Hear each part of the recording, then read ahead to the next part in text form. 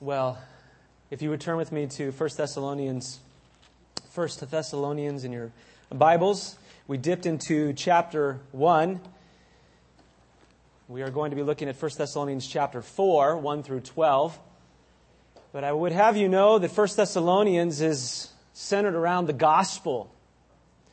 The message of the gospel, the power of the gospel, as we noted in our scripture reading, brought a full conviction and power and assurance that was wrought by the ministry of the Holy Spirit.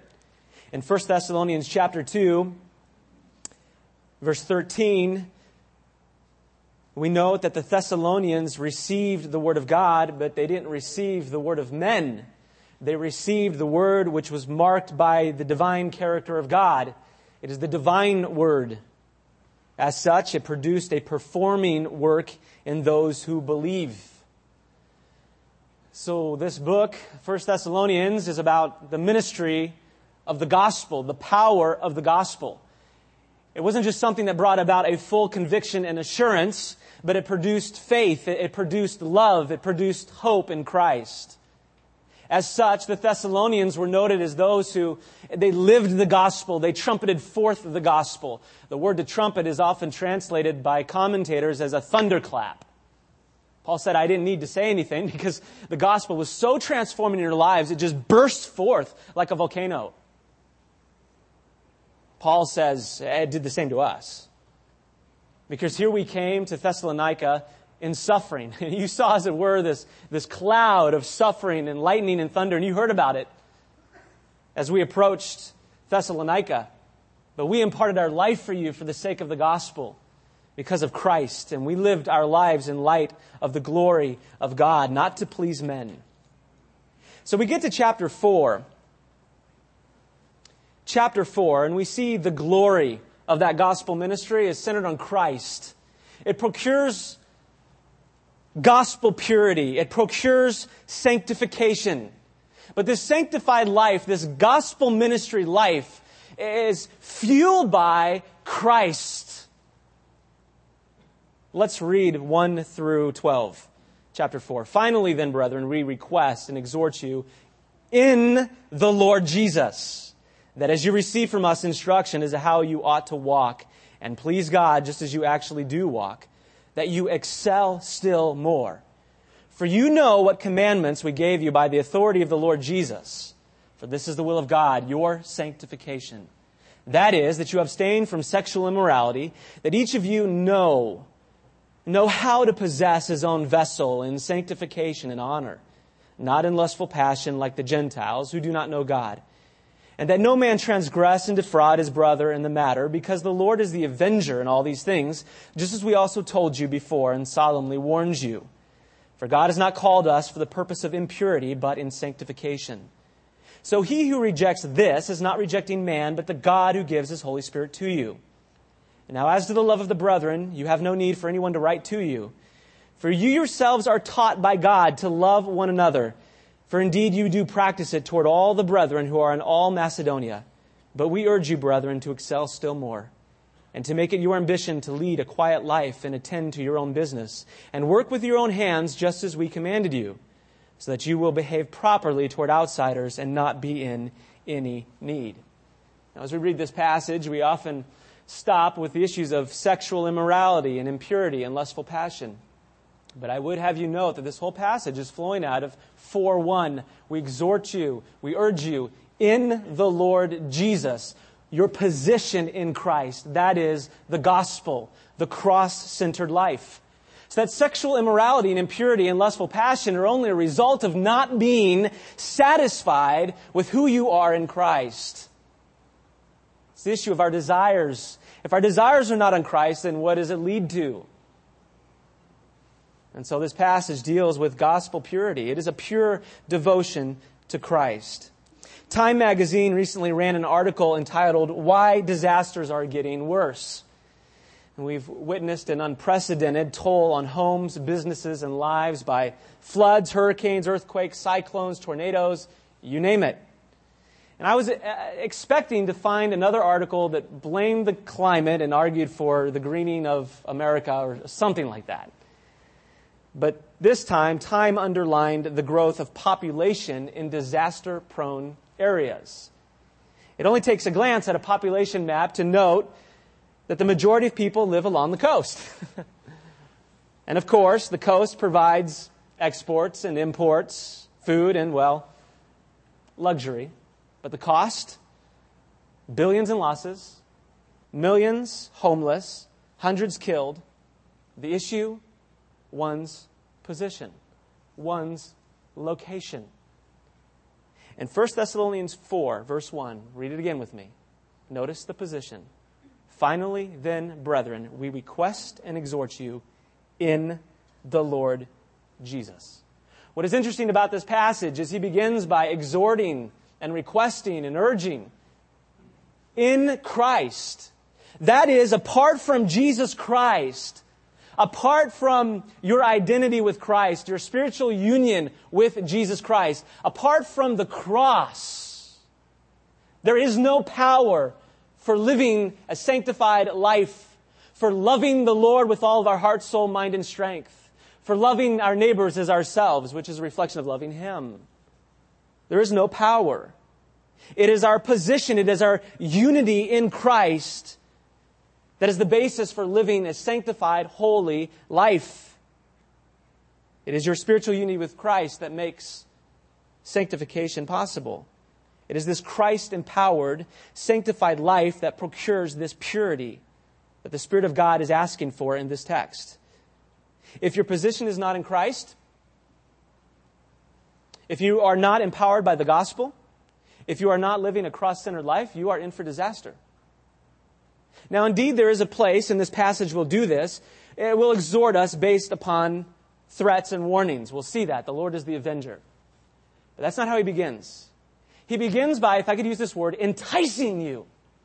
Enticing us with the glory of Christ, with the glory of God, His pleasure, His will, His calling. In order that our lustful passions may be drained with the fulfillment of divine passion, so that any immorality or any inclination toward it would be destroyed and crushed with divine holiness. That defrauding of others would be replaced with love, which again is Christ wrought. So Paul begins, he gives us 9, and I'll probably add a 10th at the end, but 9 sanctifying weapons intent on securing gospel purity. That is a pure devotion to Christ. 9 sanctifying weapons intent on securing a pure devotion to Christ is the glory of gospel ministry. It is Christ. First one is your position in Christ. We've already touched on it. Your position in Christ.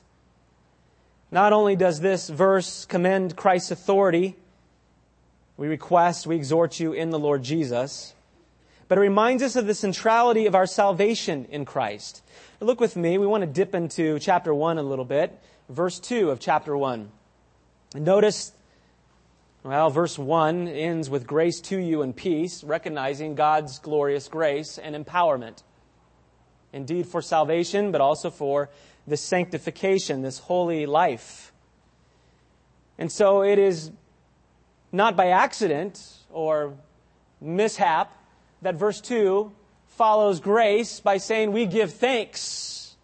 We give thanks to God because it's His grace, it's His power. And what does this power accomplish? Verse 3, constantly bearing in mind your work, which is produced by faith, or the work of faith, and labor. That's a word of toilsome. It's used of the strikes and blows of heavy toil.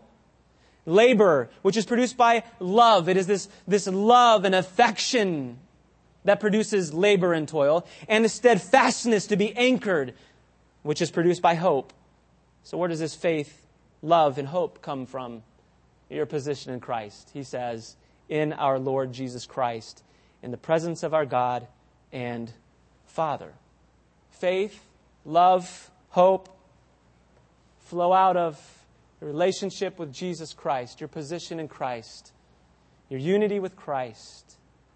Faith in Christ is anchored in the person and work of Jesus Christ. If you will, it looks to the past, looks to the cross, and is anchored on the solid rock.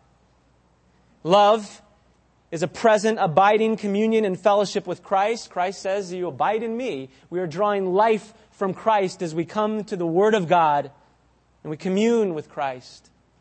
And hope is anticipation of the eternal promises of Christ. It looks forward with utmost expectancy. But it all relates to Christ. And so Paul can say, live out Christ's life in Christ. Live out Christ's life in Christ. Draw from Christ as the branches draw from the vine. This is stamping of gospel centrality.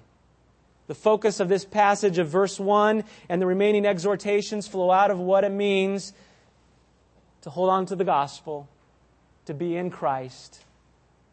Ephesians 1, don't go there, but these in Christ statements are all over the place. In Christ we've been loved by God. In Christ we have been chosen by God. In Christ we have a substitute for sin. A satisfaction for wrath, that Christ drank up the divine wrath which we deserved. In Christ we have an atonement for guilt that sin is paid for. In Christ we have been justified and declared righteous. In Christ we have been sealed with the Spirit, stirring our heart's affections for Christ. In Christ we have an inheritance in heaven, and in Christ we have died to self and raised to a new life in Christ. The gospel, Christ controls us. We've been joined with Christ. That is the power and the motivation for a sanctified life, for a life of holiness, a life motivated by the affections for Christ. It is in Christ and through Christ and by Christ and for Christ. And go with me to 1 Corinthians chapter 6. I want to dig into it just a little bit more. 1 Corinthians chapter 6. And notice Paul's exhortation as he wraps it into the issues of immorality. But we see this spiritual emphasis here. We don't want to just run past it.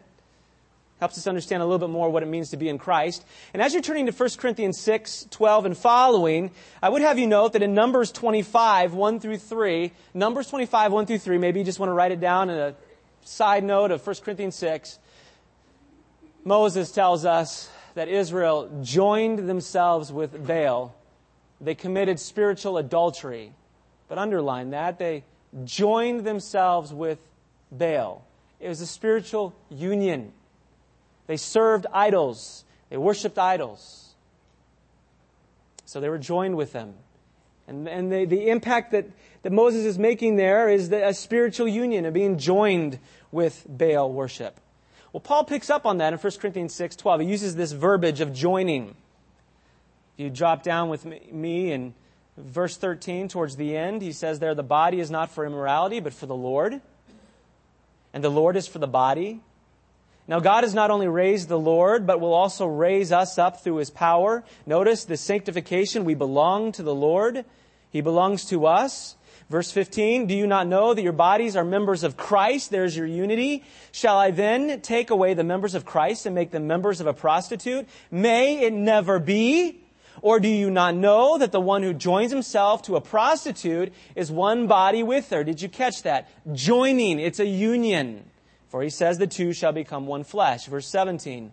But the one who joins himself to the Lord is one spirit with Him. Flee immorality. And then in verse 19, we'll pick up on this later. We'll refer back to this, so note it. Do you not know that your body is a temple of the Holy Spirit, who is in you, whom you have from God, that you are not your own? You have been bought with a price. Therefore glorify God in your body. Spiritual union, joined with Christ. The picture is a marriage relationship.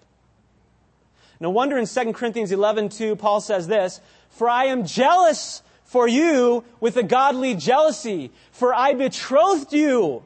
I betrothed you to one husband, so that to Christ I might present you as a virgin. You see, our identity, our union with Christ is portrayed in a marriage relationship. And indeed it is fitting. For even as justification is a declaration, it is a reckoning, a consideration of God. He looks at us and He counts us righteous because of the righteousness of Christ imputed or credited to our account through faith. It is a legal standing that we have before God. And then He begins to work that out in our life, a consummation, if you will. Oh, it smacks of marriage. Yes, it does. You see, for the Jew, a bride-to-be and a groom-to-be, the groom-to-be would meet with the father and they would negotiate a purchase price, much like a redemption, if you will.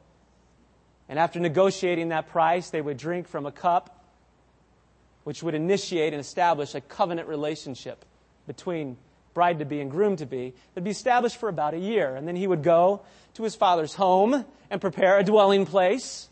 And then he would come back in the dark of night with his groomsmen and friends, and they would trumpet forth, the groom has come. He would take his bride-to-be to the father's home and would begin a celebration of 7 days. But on the first day, the groom would take his wife-to-be veiled so that none could see into the groom's room that had been prepared, and the relationship would be consummated. She would stay there, and he would walk out and declare it had been consummated. Psalm 19, I believe it's verse 5, picks up on that in relationship to the son as the groom runs out of the chamber and makes a proclamation. And then he would go back to his bride, and the celebration would go on for 7 days. And after the seventh day, he would present his bride unveiled. Legal, a year. They were considered betrothed, married, so to speak, without the consummation. And they would live in light of that legal standing until the day of consummation and great rejoicing and celebration. It is our position in Christ that is being declared here. To live in light of that final consummation when He comes back and returns for His bride. And we celebrate the marriage supper of the Lamb. As 1 Thessalonians 4 says, we will always be with Him. This is the power. This is the enablement. It is who we are in Jesus Christ. That's the first sanctifying weapon. We spent most of our time there for a reason. That's where the power is. That's where He can exhort us and request us. Anything else, there is no power. It's just our duty. It's just our flesh trying to live a holy life. And you can't apart from Christ. You're powerless. Remember the cross. Remember who Christ is. Remember His righteousness. There's a second sanctifying weapon. It secures a pure devotion to Christ. It drains lustful passions with the fulfillment of divine passion, destroys immorality, and crushes the defrauding of others with love for one another. And that is the pleasure of God. The pleasure of God. Look with me again at verse 1. That as you receive from us instruction as to how you ought to walk and please God, just as you actually do walk, but that you excel still more. To walk and please God is separated in the New American Standard, but in the Greek, the two are inseparable. You could translate it to walk in a manner pleasing to God. Or as 1 Thessalonians talks about, walking in a manner worthy of God. It is a walk that characterizes one's life, one's habits, one's thinking patterns, one's behavior. It is a walk that is consistent with the pleasure of God. It is motivated by the fragrance and joy and delight and pleasure of God. That is, the walk is drawn by the glory and grandeur of God. I remember when I was preparing for my driver's license, I was about 15 years old, and my dad and I were doing paper routes together. And he always gave me this warning: whenever you're going to hit something, or you're headed off the road into a collision, don't look at the object. You will hit it every time. You're going to hit it every time. I remember that one day. We're delivering about 2:30 in the morning, and I'm heading down this driveway. It's icy out, of course. You know, what's a 15-year-old doing driving with ice? Well, my father apparently is really training me. So here I am. I'm hitting the top of this driveway, and I'm coming down, and it's sliding, and there's the building right down below, and I'm heading right towards it. And somehow, I got that vehicle to turn and to slide in between two poles. And my dad looked at me, "How did you do that?" And I just thought, well, I wasn't looking at the building. I would have hit it. I was trying to find open space, and there it was. What draws your attention? Where's your heart? You will hit it every time. Paul says we walk in such a way that we're motivated by the pleasure and glory of God. Turn with me in Psalm 16. What is so wonderful about our relationship with Jesus Christ is that Christ, in conquering death and sin and rising to victory, was motivated by the joy of God, by the pleasure of God. Hebrews 12 makes that very clear, that He endured the shame. He despised it. And He sought the joy of His Father. Psalm 16, verse 10, quoted in Acts 13 in reference to Christ, says this, "For you will not abandon my soul to Sheol." Acts 13 applies it to Christ. You'll find that in your margins if you want to track that down. "Nor will you allow your Holy One to undergo decay." What brought Christ through death? Through sin. That is, that He hung there on the cross and took the wrath of God for my sin. What brought the eternal Son of God, who clothed Himself in humanity, the God-man, through the wrath of God for sinners like you and I? Verse 11, "You will make known to me the path of life. In your presence is fullness of joy, and in your right hand there are pleasures forever." Only one will satisfy: God. God. Christ, the second person of the Trinity, mind focused on the pleasures of His Father. What draws us through the temptations and allurements of this world but the pleasure of God? And how can you have such a focus? Because of who you are in Christ.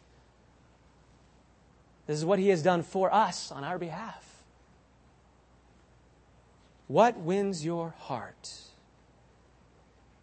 Paul says to excel still more, to overflow still more, to increase greatly. How can I? Will I ever take the cup to the well of God's infinitude and come up dry? No, you will not. God is infinite. And for all eternity, you will be enjoying, and I will be enjoying the pleasures of God, His goodness. As Psalm 16, 1 and 2 says, "You are my good." Psalm 73 says, "Whom have I in heaven besides you? And besides you, I desire nothing." Paul prays in Ephesians 3:19. What a glorious passage and what a prayer for each one of us to pray for one another. He prays in Ephesians 3:19 that we would know the love of Christ which surpasses knowledge, that you may be filled up to all the fullness of God. Did you get that? Filled up to all the fullness of God. You will never run dry for all eternity enjoying God. You say, but how can that be possible? Verse 20 says, "Now to Him who is able, who has the power to do far more abundantly beyond all that we ask or think, according to the power that works within us, to Him be the glory in the church and in Christ Jesus, to all generations," get this, "forever and ever. Amen." Let it be. His power for all eternity, that we may grow in the fullness of God. We are motivated by His pleasures. You say, well, how can I have such a focus? How can I excel still more? Well, we've seen our power for purity in Christ. We have seen our motivation, that is the pleasure of God, and now we will see the command, the instructions. Look with me at verse 2. "For you know what commandments we gave you by the authority of the Lord Jesus." So how do we practically excel still more? The 4 connects us back to this exhortation to abound and to grow in our walk that is motivated by the pleasure of God, the glory of God. The commandments here, or instruction, is a military term. It connotes the authority of a military superior communicating military orders. And it is fitting that this word here, this military word, is combined with the lordship of Christ, the Lord Jesus. The weight of these military orders rests upon the sovereignty and lordship of Christ. But notice he says, through the Lord Jesus. He doesn't say through us apostles. He says through the Lord Jesus. Now, we're not questioning the fact that the apostles were used in the ministry of the Word of God, but Paul isn't emphasizing that. What he's saying is that this is Christ's instruction. That is, when you come to the Word of God, you are communing with Christ. You are receiving direct orders from Christ. That is, He speaks, He proclaims, He communicates His Lordship through His Word. That's what His Word does. The flesh makes its promises too, beloved. The flesh communicates its commands and instructions too. The flesh says, do this and I will secure your joy and your satisfaction. The flesh wars with the lordship of Christ by competing with the word of Christ. It makes its own promises, its own commands. It demeans the glory of Christ, it suppresses the glory of Christ, and it exchanges the glory of Christ. The flesh denies the attributes of lordship of Christ and attributes them to the creature. The flesh's tactic is to turn your thoughts away from the sovereign lordship of Jesus Christ, so that you will use Christ for yourself, that you would declare yourself Lord, and how can Jesus help me? The flesh attempts to domesticate Jesus, to make Him a pet. But God's Word comes to our hearts and does battle with the promises of the flesh by thundering and trumpeting forth the lordship of Jesus Christ. No wonder in 1 Thessalonians chapter 1, verse 3, that the work of faith and labor of love and steadfastness of hope are in our Lord Jesus Christ, His sovereignty. No wonder in chapter 1, verse 6, just dropping down a few verses, you became imitators. You mimicked us and the Lord. No wonder in verse 8, the word of the Lord has sounded forth, trumpeted, and thundered forth. The word of God proclaims the lordship of the glories of Christ. The word of God wins our heart's affection, not by just offering the pleasures of God in Christ, but also the glories of the lordship and sovereignty of Christ. He is no weakling. You cannot domesticate Him. He is sovereign. He not only demands our affections, but He wins our affections. He wins our affections. During the summer of 1995, my wife and I decided to drive 24 hours straight through from Nebraska to California. It was August. Didn't realize it'd be 115-degree heat. And she's 8 months pregnant. Go figure. That was our first, of course. Hello. Great job, Daddy.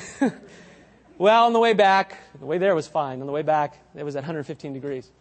It's funny talking to Eric and Christy Raymond because they remember that exact day. They were having Bryce around about the same time. And it was hot. Well, I found some cheap gas in Kearney. Ethanol. Well, my 1989 Chrysler LeBaron didn't do well with ethanol. It was so hot and the fuel lines were so thin that alcohol just before it even got to the engine. And here we are sitting out in Colorado, the Panhandle, 115 degrees, suffering. And I'm taking the water, what little water I can, and trying to pour it on the fuel lines. Which one? Do you keep some of the water for yourself? You pour some on there. I mean, you want to get out of there. Well, we had to little by little try to burn it and replace it with regular gasoline. And that engine was never the same. Sadly, we try the same tactic in our Christian lives, in our Christian walk.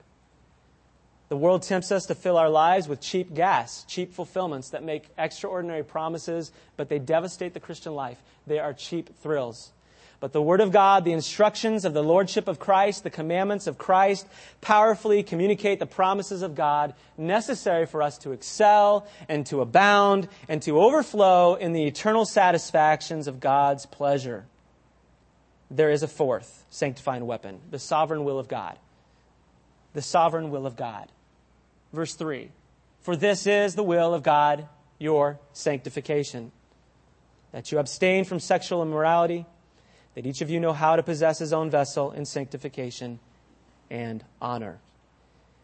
This is the will of God, your sanctification. This is God's purpose for your life. This is God's sovereign intention. When He saved you, when He chose you before the foundation of the world in Christ and carried out His salvation plan in Christ, His goal is your sanctification. His goal is to be set apart for Christ as a bride to the groom. This word communicates then God's purpose, but also God's desire, His wish. And the two here are inseparable. His desire is His purpose and His intention, and He will carry them out. Ephesians 1:4 says we've been chosen in Him before the foundation of the world, that we should be holy and blameless before Him. Now, sanctification communicates two realities that you probably don't come across too often. There is a positional sanctification. A positional sanctification, and that's this unity with Christ in which the believer is credited with the righteousness of Christ through faith in Christ, so that we are set apart for salvation. The believer has a holy standing before God. That's positional. But there is a practical outworking of sanctification in the life. There is a growth in holiness. There is a conformity to the character of Jesus Christ. There is a calling to be holy as He is holy. Hebrews 12:15 says this, holiness or sanctification without which no one will see the Lord. If your life is not characterized by sanctification, by holiness, by being set apart to Christ, motivated by His pleasures, His glory, His lordship, you've got to question where you are in Christ. Are you even in Christ? And if you, as a believer, confident who you are in Christ, and there are those times of struggle and sin, and your heart's being won away, run back to consider your identity in Christ. That's the promise of Romans 6. Consider who you are in Christ. And the world's promises melt away, and the legalism melts away, because my flesh accomplishes nothing. It is all Christ. And you will grow in sanctification. Can the flesh bring about its purposes to completion? Can it bring about its sovereign will? No, you and I know it can't. We make all these promises to ourselves. So if I do this, then I'll be pleased. I'll enjoy it. And it comes around and it bites. It cannot fulfill its promises. But God's will be fulfilled. Battle the will of the flesh with the will of God. His will is irrevocable. So the sovereign will of God. We've seen our position in Christ. We've seen the pleasure of God. We've seen the commandment of Christ. We've seen the sovereign will of God. Look with me at verse 4 and 5. You will note intimacy with God in holiness. Intimacy. And notice this word know. You'll see it twice here. That each of you know. It's communicating this intimate knowledge, this intimate communion and fellowship. Yes, indeed, it's intellectual, but it is an intimate understanding. It's one thing for me to pull out a picture of my children and say, do you now know my children? Well, I know about them. You've kind of told me about them. But it's different when I look at my children. I know them. I relate to experiences with them. So it's a knowledge about them, no doubt, but it's even a step further. It is a relationship, a communion, a fellowship with. That is to know. So He calls us to know how to possess His own vessel in sanctification and honor, not in lustful passions like the Gentiles who do not know God. Don't commune with the flesh. Don't have a wonderful relationship with your flesh, meditating on yourself, communing with yourself, fellowshipping with yourself and the thoughts of your heart. Meditate on Christ. It's a call to intimacy with Him. Now, there are a couple questions that need to be answered. The first one is simply this: what is the vessel? Some of your translations may say there in verse 4, know how to acquire his own wife. Other translations say the body. The word acquire can mean possess or even control, depending on the context. I take it as control his own body, not acquire a wife. Oh, indeed, the context has to shape the meaning, no doubt. But number one, to call for marriage as the solution to lustful passion would violate what Paul's instruction on celibacy in 1 Corinthians 7. He says it's good to be single. You're able to devote yourself to the Lord. You don't have to be hindered with it. Well, needing to serve my family. You're able to serve the Lord, serve the family of God. Secondly, the body fits Paul's frequent usage elsewhere. Indeed, it can be applied to wife. We see that in 1 Peter 3:7 as a vessel. But the context tells us that. But it's also applied to self. In 2 Corinthians 4:7, you may just want to write these down. We don't have time to look at them. Paul talks about this treasure in earthen vessels. Now, it's clearly not saying the wife only. 2 Timothy 2:21, the vessel for honor. Acts 9:15, Paul is a chosen vessel. So it's clearly also used of one's body, oneself. Now, some charge that vessel is never used of the body in light of a pure relationship. That is, with regard to women.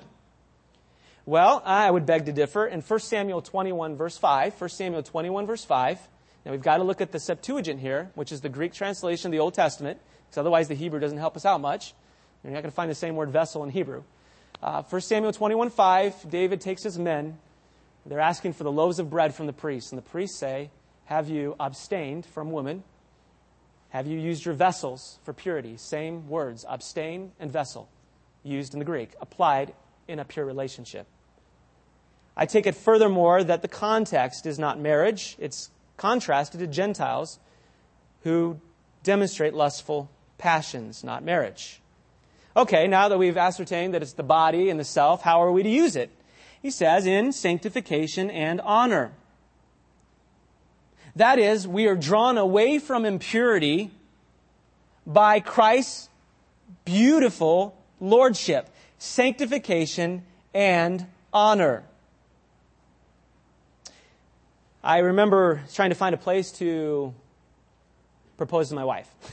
I came from California, and they literally came in on white horses dressed up as princes and came to the house. And I'm going, can't do that. That's too embarrassing. But they would do stuff like this. They would try to top each other. That's out of Grace Community Church in Crossroads. Couldn't do that. So I found in Lincoln this place called the Sunken Gardens. And it's nicely, sunken. It's a beautiful flowers. I was so nervous. It seriously took about 5-6 hours of walking around until the moon came out and the sun went down.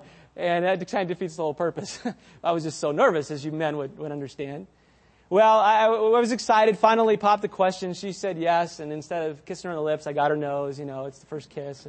I come home. Her parents are there. They were so excited. And her dad blew the Sunken Gardens and told me that about 10 years ago, Chris, that used to be a garbage dump. My wife reminds me that makes for wonderful flowers. But I was greatly disturbed by that information. Because there's a big difference between a garbage dump and a garden. So much for the prince on a white horse. Well, Scripture calls us to recognize the beauty of the garden of the Lordship of Christ. Sanctification and honor. We're to know not the body, how to use the body, as some commentaries like to tell us, but we are to know how to use our vessels in sanctification and honor in the grandeur and beauty of Jesus Christ. When you're tempted by the lusts of the flesh, why don't you meditate on who you are in Jesus Christ and who Christ is? That's the purpose. The fullness of deity dwells in Him. In Him are wisdom and knowledge, power. All authority has been given to Him. So authority, justice, and righteousness dwell in Christ. 1 Corinthians 1:29. He is the fullness of truth and the fullness of grace. John 1:14 through 17. He is eternal life. He is God. Would you worship Him and love Him? And when your heart steers away, run to the Lordship of Christ in the Word, and He will communicate the garden of sanctification and honor, the garden of Christ, and draw your heart to Him. Jonathan Edwards, in his book, Charity and Its Fruits, says this: true discoveries of the divine character dispose us to love God as the supreme good. The discoveries of the divine character. That's what he says. Dispose us to love God as the supreme good. They unite the heart in love to Christ. When persons have a true discovery of the excellency and sufficiency of Christ, this is the effect. They love Him whom they believe to be the Christ, the Son of the living God. And when the truth of the glorious doctrines and promises of the gospel is seen, these doctrines and promises are like so many cords which take hold of the heart and draw it out in love to God in Christ. You want to learn how to control the vessel? Look to Christ. Look to Christ. A couple more. We'll have to wrap it up quickly. The chastening of God. The chastening of God. He does move to a threat. Verse 6. That no man transgress, that's to step across the line in enmity. And defraud, that's to take advantage of a person. his brother in the matter, because the Lord is the avenger in all these things, just as we told you before and solemnly warned you. God chastens. It's interesting that he says your brother, because what if you sin against an unbeliever? Well, because you see, when you are joined in immorality, you drag the members of Christ, the body of Christ, into that sin. How dare we? How dare we bring the body of Christ into sexual sin? This is treachery. Unless we stop there and point our fingers at the behavior of sexual immorality, how about the heart's affections that are won by the prostitute? I mean a spiritual prostitute, any idol that draws our affections from Christ. He is the avenger. Revelation 22:15 says that no more immoral person will inherit the kingdom of heaven. And for the believer, Hebrews 12 says that God chastens those whom he loves. He is the avenger. He cares for his body. You're the temple of the Holy Spirit. There's a seventh. A seventh. We've seen the chastening of God. We look at the calling of God. Verse 7. For God has not called us for the purpose of impurity, but in sanctification. Wish I could unpack this a little bit more, but this call is a divine enablement. It is a powerful summons that comes through the preaching of the gospel. In John 10, Jesus said, "My sheep hear my voice, they follow me," so that the gospel goes forth and we hear the divine calling of God. As 1 Thessalonians 2:13 says, it is not the word of men that we hear, but we hear the word of God. In John 5:24, Christ says the dead will hear his voice. John 5:24 and 25, the dead will hear his voice. He says there will a time that will come when the dead, the literal physical dead, will hear his voice and raise, and their spirits will be joined with their bodies. But in 5:25, he says, and now is, applying a spiritual ministry to the voice of Christ, that the gospel goes forth and awakens the spiritual dead and grants them life. That is the call of God. God has called us. He's summoned us. He's awakened us from the dead, not for impurity, but sanctification.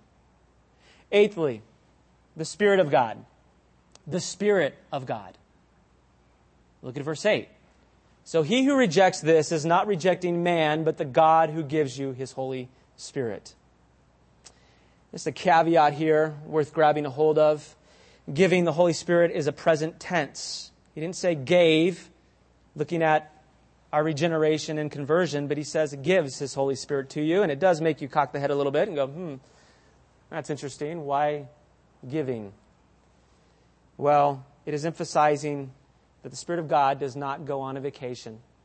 He is jealous for your heart.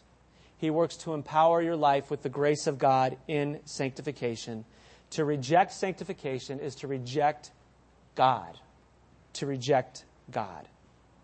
There's a ninth. We're moving here. The love of God. The love of God. Look at verse 9. Now as to the love of the brethren, you have no need for anyone to write to you, for you yourselves, I love this, are taught by God. Literally, the word is God taught. To love one another.